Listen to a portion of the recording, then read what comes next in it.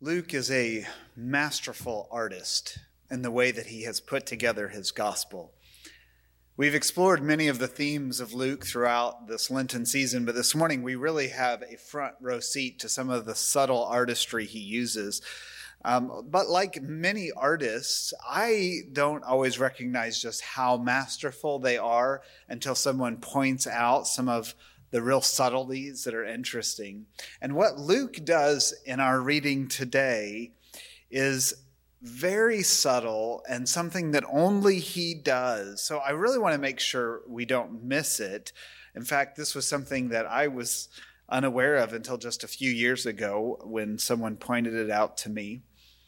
For starters, Luke tweaks what the crowds are shouting as Jesus rides into town. It's there in chapter 19, verse 38, if you want to take a look again at that passage. Blessed is he who comes in the name of the Lord, they shout, and that part sounds pretty familiar, right, for this Sunday. That's what we're used to hearing on Palm Sunday. But did you catch what came next out of the crowd's mouth? Peace in heaven and glory in the highest heavens.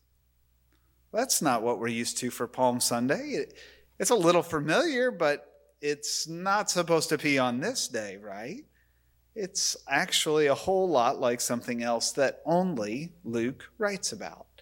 In Luke chapter 2, when that choir of angels shows up to a group of shepherds just outside of Bethlehem and announcing the Savior, the angels sing glory in the highest heaven and peace on earth. It's similar verbs here, similar words. And remember, Luke's the only one to tell us that story.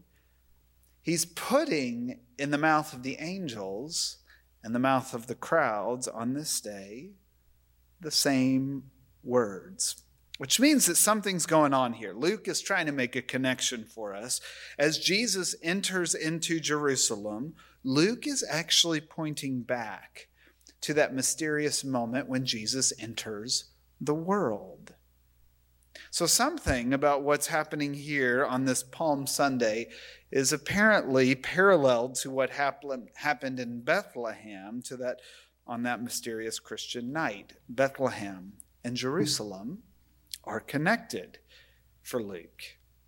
In fact, this is not the only way that Luke connects the two. Here in this moment, as the crowd is preparing the way for Jesus, as Jesus is getting ready to enter Jerusalem, Luke includes something else that is unique to his telling of the story, something that also points back to the beginning of the story, actually back to the birth of John the Baptist, who was to prepare the way for the Messiah. Let me explain this. Jesus is parading into Jerusalem, and we're used to picturing it as a big party, right? That's how we imagine Palm Sunday. Maybe there's kids dancing around. The disciples are beaming. It's an exciting day. The crowds are full of excitement too. This is the picture we have in our minds. And that's probably a big part of what happened. All these people are gathering and have been gathering around Jesus for chapter after chapter now. They've encountered something profound in Jesus, and we've heard a lot of their stories. Who knows?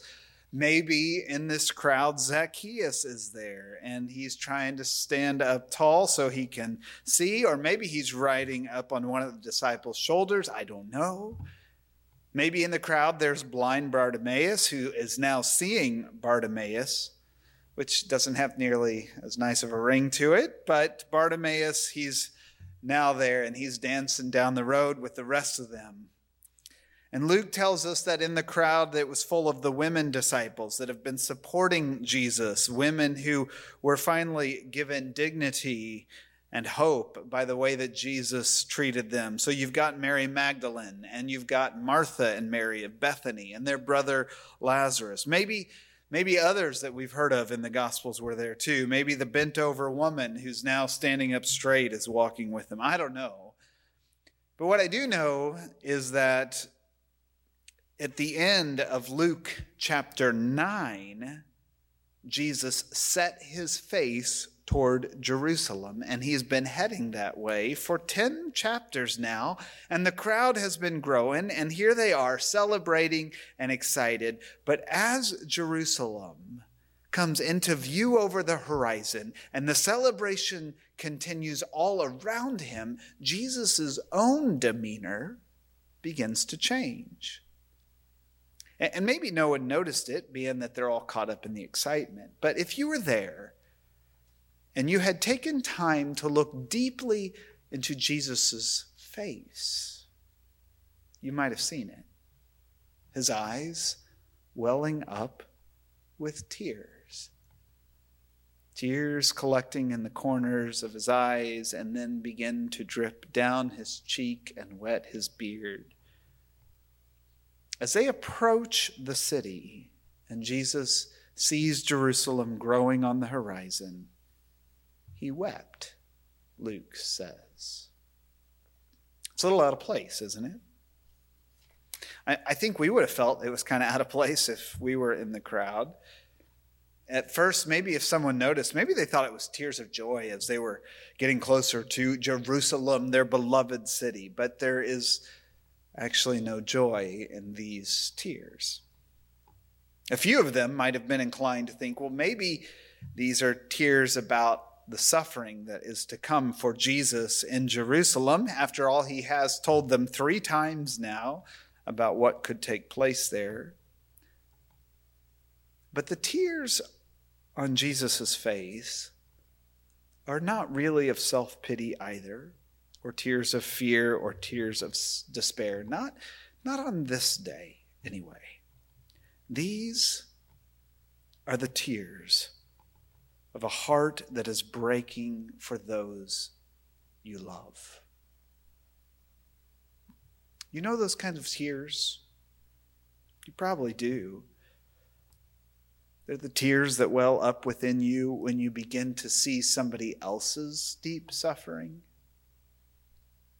The tears of Jesus, they're like the tears of a parent who's watching their child struggle or their child make choices that they know will lead to pain for them.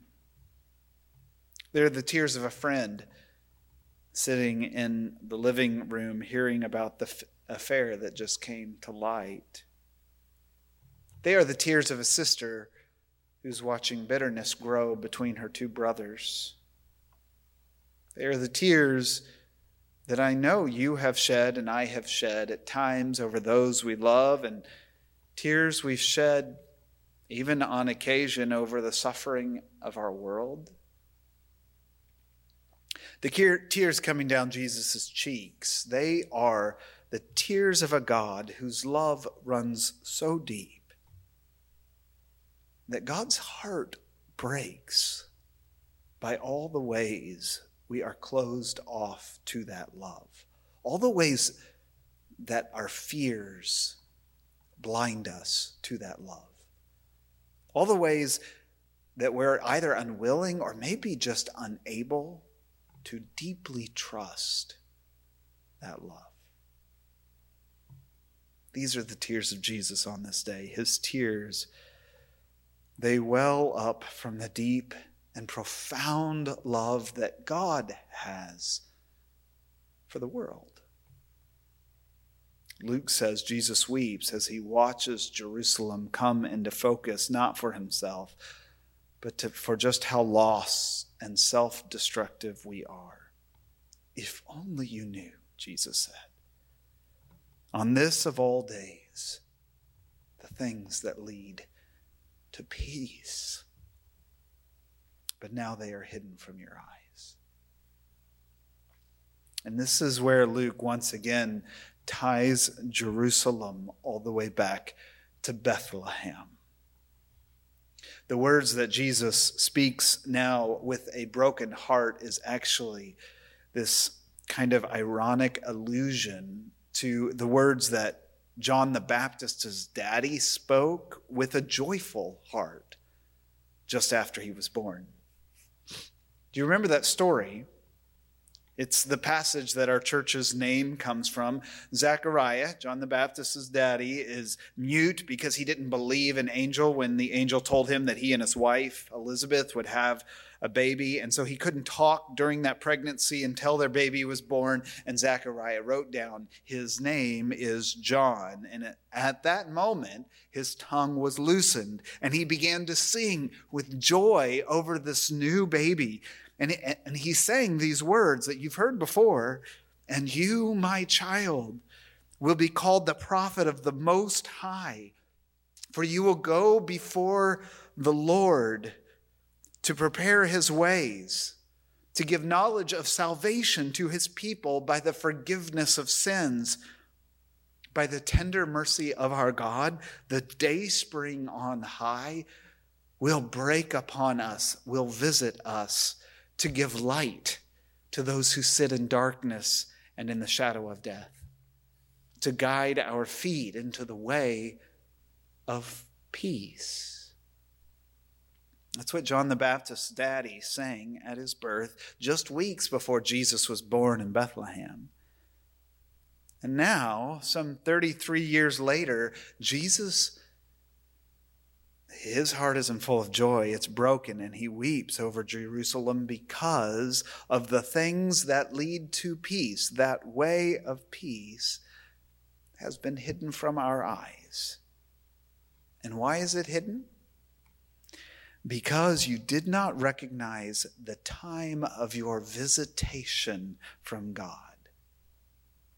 This is the key here. That word visitation, it's the very same Greek word that Luke used way back at the beginning as John's daddy sang. By the tender mercy of our God, the dayspring from on high will visit us, will break upon us. It's the same word that Jesus uses when he says that the people do not recognize now the visitation of our God, the presence of our God breaking upon us.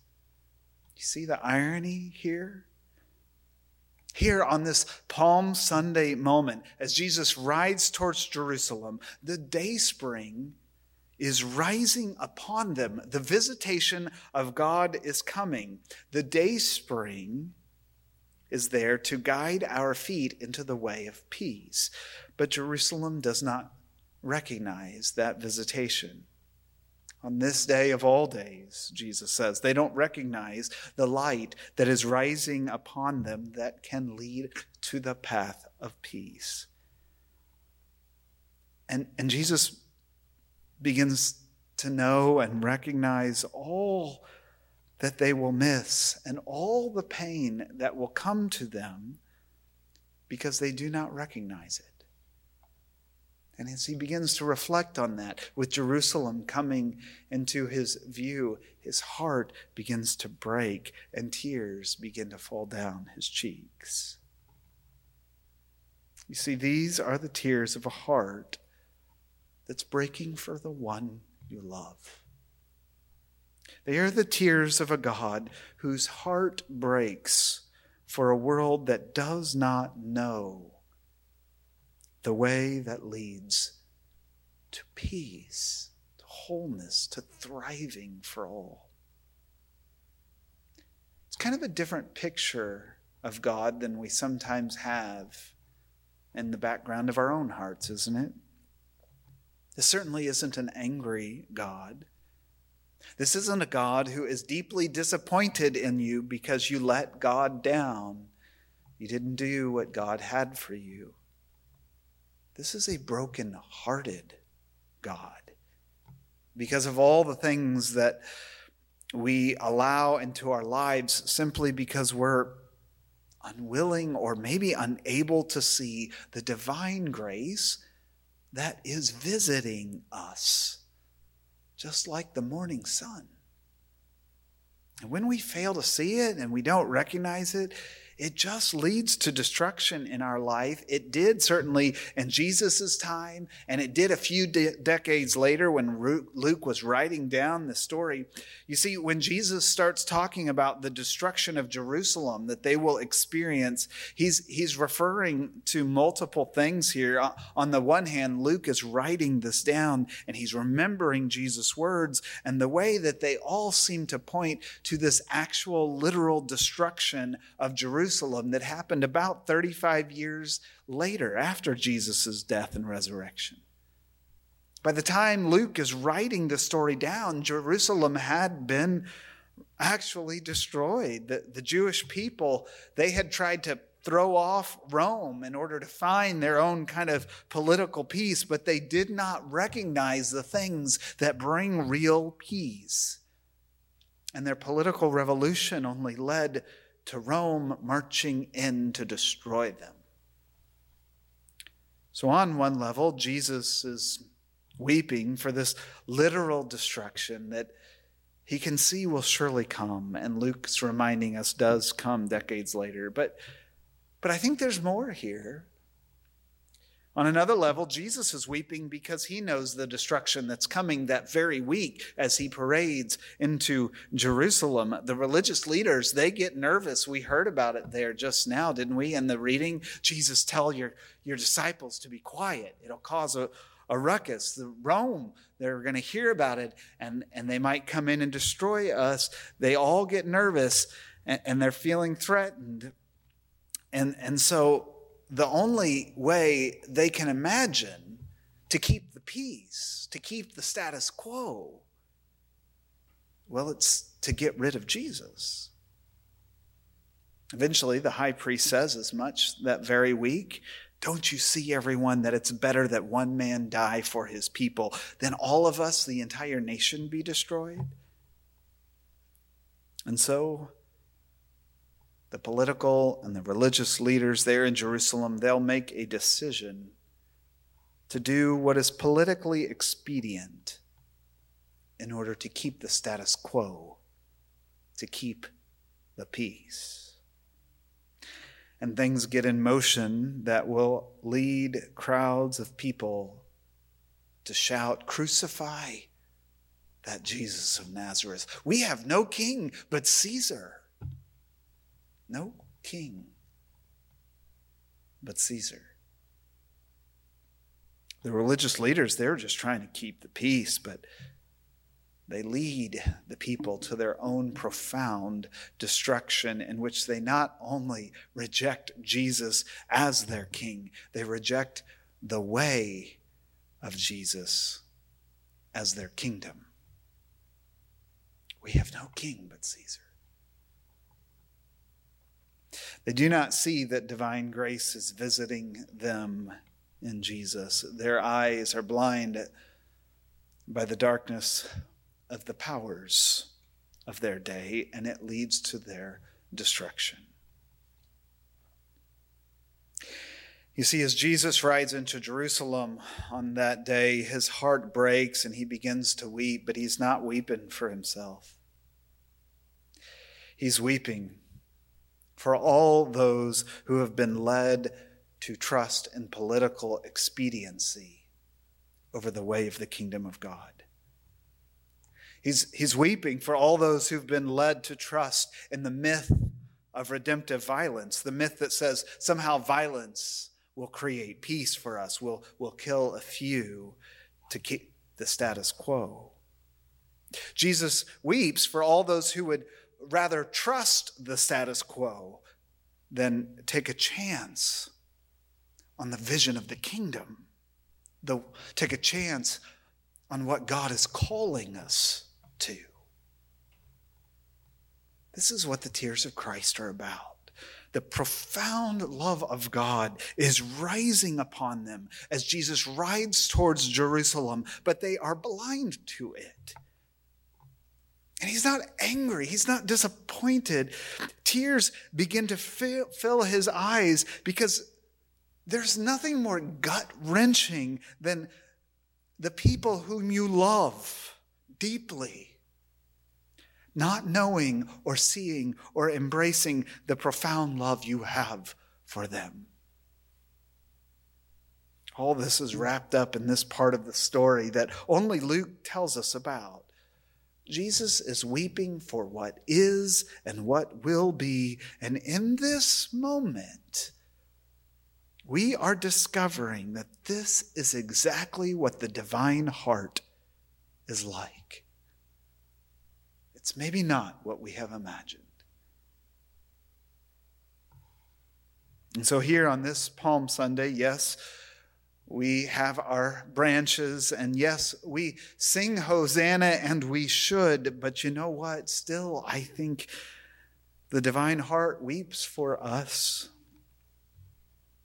It weeps for the anxieties that we wake up with each day, and it weeps for the fears that manipulate us.